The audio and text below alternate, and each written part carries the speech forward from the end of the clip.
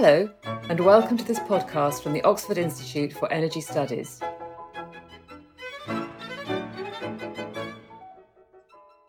Hello, and welcome to this latest in the OIES podcast series. My name is James Henderson. I'm a Distinguished Research Fellow at the Oxford Institute for Energy Studies. And with me today, I have Bill Farron-Price for the first time. He's the new head of the gas programme at OIES. Now, Bill's been the editor of a piece entitled Key Themes for 2024, and we're going to discuss our outlook for the next 12 months. But before that, Bill, welcome to your first OIES podcast. Thanks very much, Jim. It's lovely to be here. Okay, right. We're looking forward to the conversation. Well, look, you weren't here last year, but obviously there was a 2023 outlook as well. And as you edited the latest edition and you look back, what was the scorecard for 2023? Let's have a look at history before we go forward. I think in general, the theme was uncertainty. And I don't think you can go wrong with calling that on when you're doing an outlook for a year ahead, especially in the markets that we've had for these last 2 or 3 years since the Ukraine crisis, since COVID. There are so many big moving parts. I think what's surprised actually, though, is that oil and gas markets, at least, have sort of settled down into a new sort of post-crisis range. That doesn't seem to sync that neatly with a lot of our analysis on expected volatility and the lack of clarity on the outlook for some of the fundamentals. So, yes, it was an interesting year last year. I feel like the second half of the year has set a new tone where there is this disconnect between oil and gas markets and the fundamentals that we see at the Institute through our bottom-up work. Okay, well, look, let's get into the future then. And before we do that, I'm going to date this podcast and say we're recording on the 18th of January. So any of your comments need to be taken in that light. But let's start with oil markets then. I mean, you've mentioned this disconnect between the apparent fundamentals and price action in the market. How's that playing out with oil? Well, it's always interesting with oil because you have a very active OPEC or OPEC plus now, OPEC with Russia and a few others, who are very proactive in terms of their desire to manage supply and to balance this market. What we've seen is that despite a strong demand growth last year in 23 that took us to a new high for global oil demand, that expectation is that number comes down quite sharply this year. Basically, I think that's due to the fact that the pent-up demand behind the COVID recovery has now happened, and we're getting back to the sort of oil demand growth that we saw as a trend mark, about 1.5 million barrels a day of growth in the 10 years up to, say, 2019, pre-crisis. So things are changing. I think what's interesting is that despite all of this unrest and violence we're seeing in the Middle East and the sort of proliferation of some of these conflicts in that region, which is, of course, the source of a great bulk of global oil supply, the oil prices actually remain relatively unmoved. And we're still very much at the low end of the envelope with Brent pinned below $80. And it hasn't really responded to any of this supply risk that we read about in the newspapers. So that's one of the features. Another one of the features that we can see on oil is that there isn't a great deal of consistency between the major agencies and forecasters on what oil demand growth will look like in the year ahead. We're probably somewhere in the middle, slightly more bullish than some. OPEC's more bullish than us.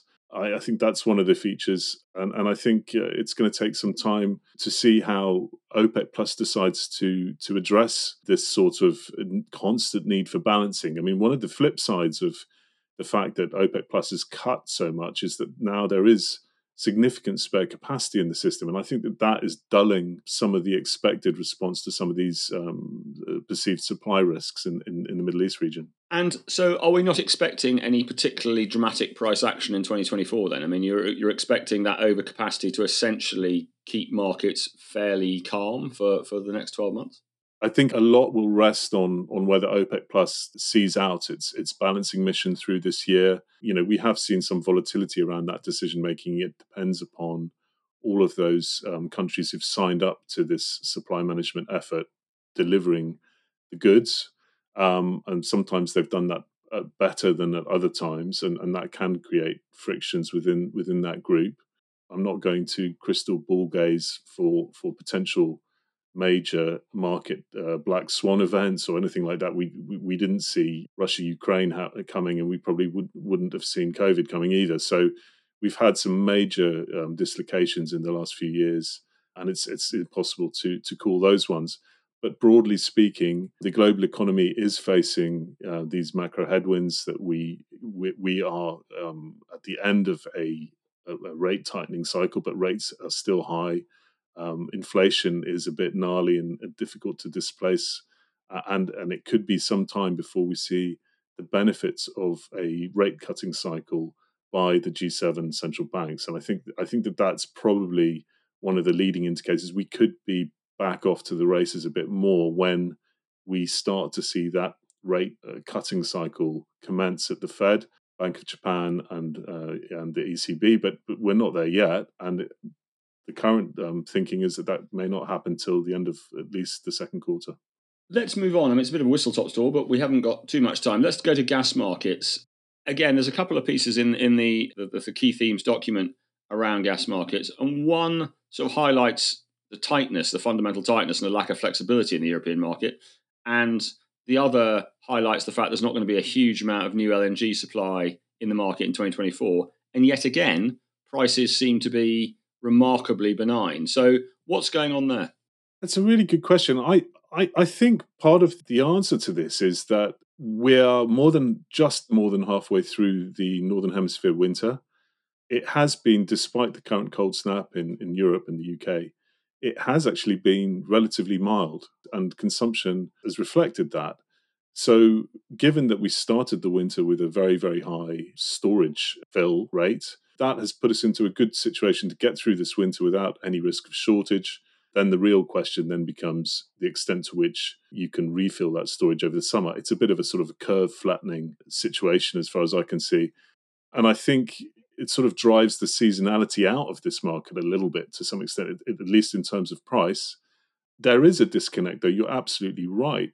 Our view on the fundamentals, both in terms of supply and demand in Europe, is that that there isn't a great deal of flexibility. We're kind of running flat out in terms of pipeline supply into the continent.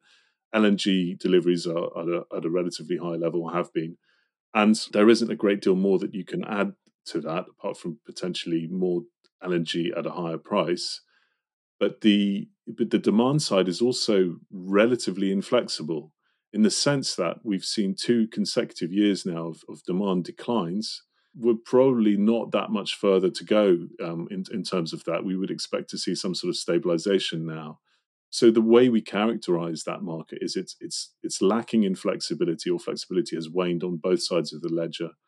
And I think that doesn't seem to stack up with gas prices that have fallen below 30 euros for TTF on the front month futures. The market is relentlessly bearish, and that suggests to me that we're getting back to some sort of normality. What's fascinating about both the oil and gas markets is that they share this incredible resilience, and they've managed to resume closer to sort of normal long-term levels after these years of disruption. And they've done that with massive displacements of trade flows, both in terms of oil, with Russian liquids heading to other markets, not into Europe and some other Western countries, and in terms of gas as well, same thing. We've displaced Russian gas from the European mix largely. There's still a little bit left to go in terms of Turk Stream and Ukrainian transit, but the market is taking it in its stride. So, Bill, that's oil and gas markets. Let's move on a little bit now to sort of questions around energy transition. In the introduction to the key themes piece, you kind of highlight the fact that you think there might be an argument for saying that what was the trilemma is now more of a dilemma, because energy security and kind of environmental issues are more closely tied together now. And on the flip side of that coin is more the kind of affordability, energy access. So we're sort of more defining the conflict, if you like, between environment and price rather than environment and energy security. Do you want to expand on that a little bit? I was simply making the point that I think that sustainability, which involves quite often less traded energy and more homegrown renewable energy, is also contributing towards security of supply. It's no more an argument than that. Of course, the counter argument to my point there is that, well, you would say that when oil and gas prices are relatively benign, But I think it is a consideration that if we are going to continue with this normalization, flattening of prices and flattening of the curve, then I think the focus becomes more on sustainability and concerns about the long-term balances that we're going to see and the long-term demand that we're going to see for hydrocarbons in the broader global energy system. It's kind of a flip towards the medium to longer term, if you like. But I mean, Jim, you were at COP28 in Dubai at the end of last year. I mean, I think you would probably have a stronger sense of the themes that had traction there and the predominant concerns of some of those key energy policy makers who were striking or trying to strike the deals there. Yeah, no, it was interesting, and there is a piece in the key themes document on the kind of called "The Time for Action After COP28," which I wrote, and I think that what I bring out there is a couple of things that relate back to what you said earlier. I mean, interestingly, a lot of the attention was focused on the future of fossil fuels, and it was interesting to hear you talking about record oil demand growth last year and still oil demand growth this year, which is in stark contrast, of course, to the great headline, which was the transition away from fossil fuels that was now, in the COP conclusions. So again, but that dilemma between the short-term demand for hydrocarbons and the long-term need to remove them, I think was a key theme that came out. I think for me, though, beyond the headlines, there were a number of things that policymakers did say, which were fairly concrete things for 2024, which I think we need to look out for. First was the action on methane emissions, where commitments were made by companies, albeit by 2030, to reduce methane emissions and to cut out flaring. But I think 2024 is a year when we have to see that action really taking place, because there's not much time till 2030. And certainly there's going to be more monitoring by organisations like the IEA and the Environmental Defence Fund. So I think we're going to get more exposure on methane emissions. I think oil and gas companies were welcomed back to the COP process. They very much enjoyed being part of the negotiations, tried to position themselves as part of the solution, not the problem. But I think they now really need to be held to account. I think 2024 will be a year when we see whether they do start to really address Scope 1 and 2 emissions, whether they really work hard to develop the CCS they were pushing, and whether they do genuinely cut flaring. I think that's a very clear target for 2024. Yeah, I mean, do you think that we have the means to measure their success, to write a good scorecard for them by this time next year? I think a lot of satellites have gone up. The Environmental Defence Fund, the IEA, have put a lot of money behind and the IEA put a lot of money behind the Mars system, which is basically focused on methane emissions. And there are a number of independent companies out there now monitoring flaring very actively. So I think, yes, I think that there is, and there's now very much a focus on it. I mean, there was a lot of talk about you can run, but you can't hide, and we're going to name and shame. And so I think if it doesn't happen in 2024, then that's a big fail. And I think it needs to happen this year, and I think that it's possible for it to happen. So I think holding oil and gas companies to account is going to be a big theme because they took such an active role in the COP. I think beyond that, there are some other big issues for this year. The changing role of the World Bank is one. Commitments to spend more, to invest more in energy transition in the developing world. We need to see that happening, and there was a big commitment to talk about that in 2024. There are a whole heap of financing commitments around mitigation and adaptation, which need to be fulfilled before COP29 and agreed on at COP29. So I think we're looking out for that, particularly an agreement on how much money needs to be spent beyond 2025 by the developed world. And then finally, I think there were the big commitments to the advances in renewables and energy efficiency. The target to triple renewable energy capacity by 2030, there is clearly a step-by-step process that goes on through there. And then energy efficiency, again, doubling it by 2030. So these are things that we need to see action on in 2024. Yeah, no, I was going to ask you again, it's the same sort of question, really. In terms of the tripling of renewables and so on, the trouble with these long-term targets is that there isn't a defined set pathway about how much you need to do each year. I mean, there is mathematically, but it's not a political thing. Are you sort of clear-eyed and realistic about whether that translates into action on the ground in terms of the renewable industry, or do you think we'll just have another year of sort of slightly sketchy, patchy adherence to targets? And my other question really was about carbon markets, the failure yet again of a COP meeting to deliver a framework for trading carbon or for carbon management. What do you think about those two things? You're right to point out that there are a lot of caveats here. I mean, the renewables target was a global target, not a country-by-country target. So, it's how is it going to get met? On the flip side of that, a country like China potentially could do the entire tripling of solar by 2030 on its own for the whole world.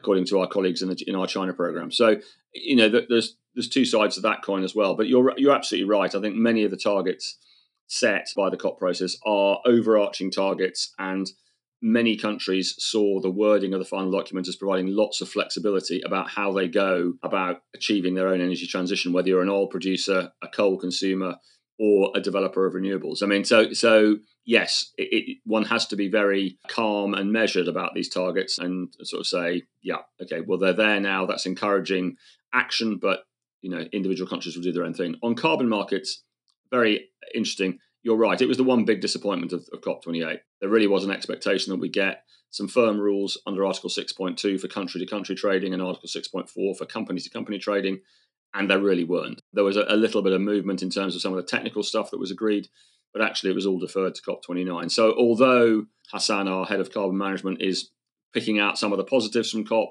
overall it was a disappointment. And I think the question about what happens in voluntary carbon markets in 2024, I mean, 2023 was a year of scandal and price declines. Nothing really happened at COP to reverse that. So a lot of work to be done in 2024 to hopefully get it done over the line in COP29. But yeah, certainly carbon markets. And I think geopolitically, interestingly, on the flip side of voluntary carbon markets, namely carbon pricing, the geopolitics around carbon pricing really came to the fore in the discussion of the EU's CBAM and how people interpret the role of CBAM. The EU obviously sees it as a relatively benign force to try and encourage global carbon pricing. Others see it as a trade barrier and a protectionist act. And I guess on that point, let me come back to you and sort of say, one of the other themes in the document that you edited was around this kind of protectionism around industrial policy now. How do you see that moving forward into 2024? I mean, you've obviously got the IRA in the US, we've got the different industrial policies in the EU, we've got China moving its own speed as well. How do you see that in terms of a theme going forward? It's a really good question. I pull all this under my view that we're living in a much more sort of unilateral world where nation states are less prepared to agree multilateral deals. A lot of the multilateral structures we got have been ineffective politically. They've not been effective on a lot of these sort of complex multilateral platforms where you need to get buy-in from a host of different countries. And I think one of the features of that, and we've certainly seen it with the US IRA, is that you are doing these climate policies essentially as a major boost to the economy. It's one of the easiest ways to inject fiscal support into the country's economy. And so there is this massive overlap at the moment between climate-related investment and what arguably is protectionist policies. I think that trend is going to increase because we're in a year of elections. If you look at the UK elections, both major parties are relaxing their commitments to some of the green spending and targets that they've had. But where they do make them, I'm pretty sure that they are going to be pump priming type arrangements that are designed to rekindle growth in these OECD countries where growth has become sclerotic and very flat. I think the challenge for future COPs and similar types of multilateral effort are to sort of overcome some of this unilateralism and rekindle a spirit of cooperation. And I think that that's a massive challenge in the very fragmented politics of these liberal democracies in the OECD. I think it's probably less of a challenge, strangely, in the developing world, where you have the ability for policy to translate through to action is a little bit more straightforward. We've certainly seen that with China. Indeed. And on a couple of issues, we're talking about kind of indigenous energy supply and industrial development. There's a couple of themes in the document around that. One, hydrogen, which has been a perennial theme, and one where there's been a lot of talk, or now a lot of strategies, particularly in Europe, but actually across the world. Are we feeling a bit more bullish? Well, not a bit more. Are we feeling bullish for hydrogen still, or are we still on the sceptical side of the future for hydrogen? Yeah, I think we need to see the money. I mean, it just feels with hydrogen that we're going to be talking a lot of blue hydrogen while these nascent green hydrogen projects are given a chance to lift off. The challenges are multiple in the hydrogen sector. I have no doubt that hydrogen will play a role in industrial clusters and in certain industrial applications. I think it's challenging to see how these extraordinarily upgraded EU targets get anywhere near met. It's a bit like you were describing about, post COP. This is the year where we need to see the action. It's the same with hydrogen. We need to see outside of China a real uptick in actual FIDs translating into projects that actually are sustainable and make money. And another area we talk about in the document is offshore wind, where everything was going tremendously well, and suddenly we've hit the buffers this year with inflation costs and basically auctions not working in the UK and projects being backtracked on in the US. What is the outlook for offshore wind in 2024? I'm more positive about offshore wind, and I think that's reflected in Rahmat Poudine's piece in the collection. There are problems, as with all of these things. It's complex. You have infrastructure, port infrastructure to build offshore wind. You have the supply chain. You have costs, as you pointed out, going up. If you actually look at the cost graph in the report, you can see that they have ticked up, but they're nothing like anywhere near the levels that they were only a few years ago. So I suspect that that's just similar to the sort of cost increases that we've seen across multiple industries over the last few years. I think it's just playing out in offshore wind now. I think what is encouraging is that, particularly for countries like the UK, which has taken such a leading role in offshore wind, there is evidence that the government is responsive and has responded by increasing the offtake strike price. And I think that should give some comfort to developers to carry on bidding and building out this crucial sector. Of course, it doesn't deal with the longer term story of how you balance power supply in the longer term, given the intermittency and the need for gas. It rolls back to gas in the near term until we have viable long term storage solutions. But ultimately, offshore wind is one of the great success stories in the UK, and I think that the outlook is fairly strong in the US and elsewhere as well. Okay, well, look, we're coming to the end of our time now, so let's get on to some the elephant in the room, which we haven't talked about yet, which is the geopolitics and China in particular, which is just such a sort of standout influence on energy markets, both hydrocarbon and energy transition. What are we saying about China for 2024? As you said, it's the elephant in the room, the wild card. It has the capacity to influence all of these markets immensely through its government policy decisions and how well it plans for its extraordinarily aggressive renewables business, how it plans for its still huge reliance on imported hydrocarbons, both LNG, pipeline gas, and of course oil. China is absolutely critical to watch. It can blindside best laid plans elsewhere. In terms of the geopol, I think we discussed this at the very beginning. We are living in a fragmented world with multiple bilateral conflicts springing up. Some of these have themes, others are more isolated. What is fascinating to me has been the resilience of commodity markets, their fungibility, their ability to adapt to new circumstances, and for prices to do their job and then to normalize. And that's what the lesson of the last 2 or 3 years. And I think it's been a pretty good lesson.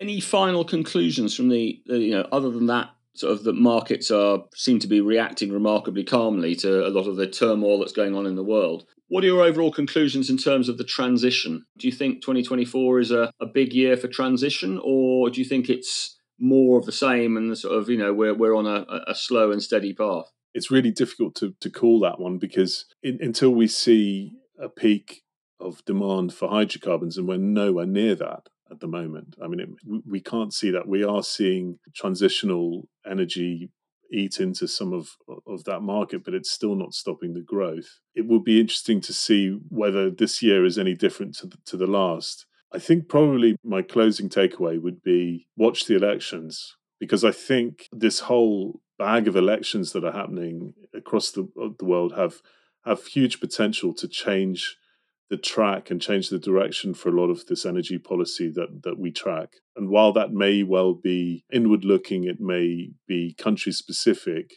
in aggregate, that could change the sort of hunger for significant transitional behavior in terms of our energy systems. We could, for example, end up moving more towards mitigation and adaptation. And I think that's the sort of area that is going to be quite live in 24. Okay, well, on that note, thanks, Bill, for your contributions today and for editing the key themes for 2024 document, which is now available on the OIES website. So please feel free to go and download that. I hope you've enjoyed this conversation. There will be another OIES podcast out next week, so look out for that. But with that, please take care of yourselves and goodbye. Thank you for listening to this podcast from the Oxford Institute for Energy Studies. You can find other podcasts, as well as our written research, on our website at www.oxfordenergy.org. If you would like more details about our energy transition, gas, oil, electricity or China research programs, then please contact us at information@oxfordenergy.org.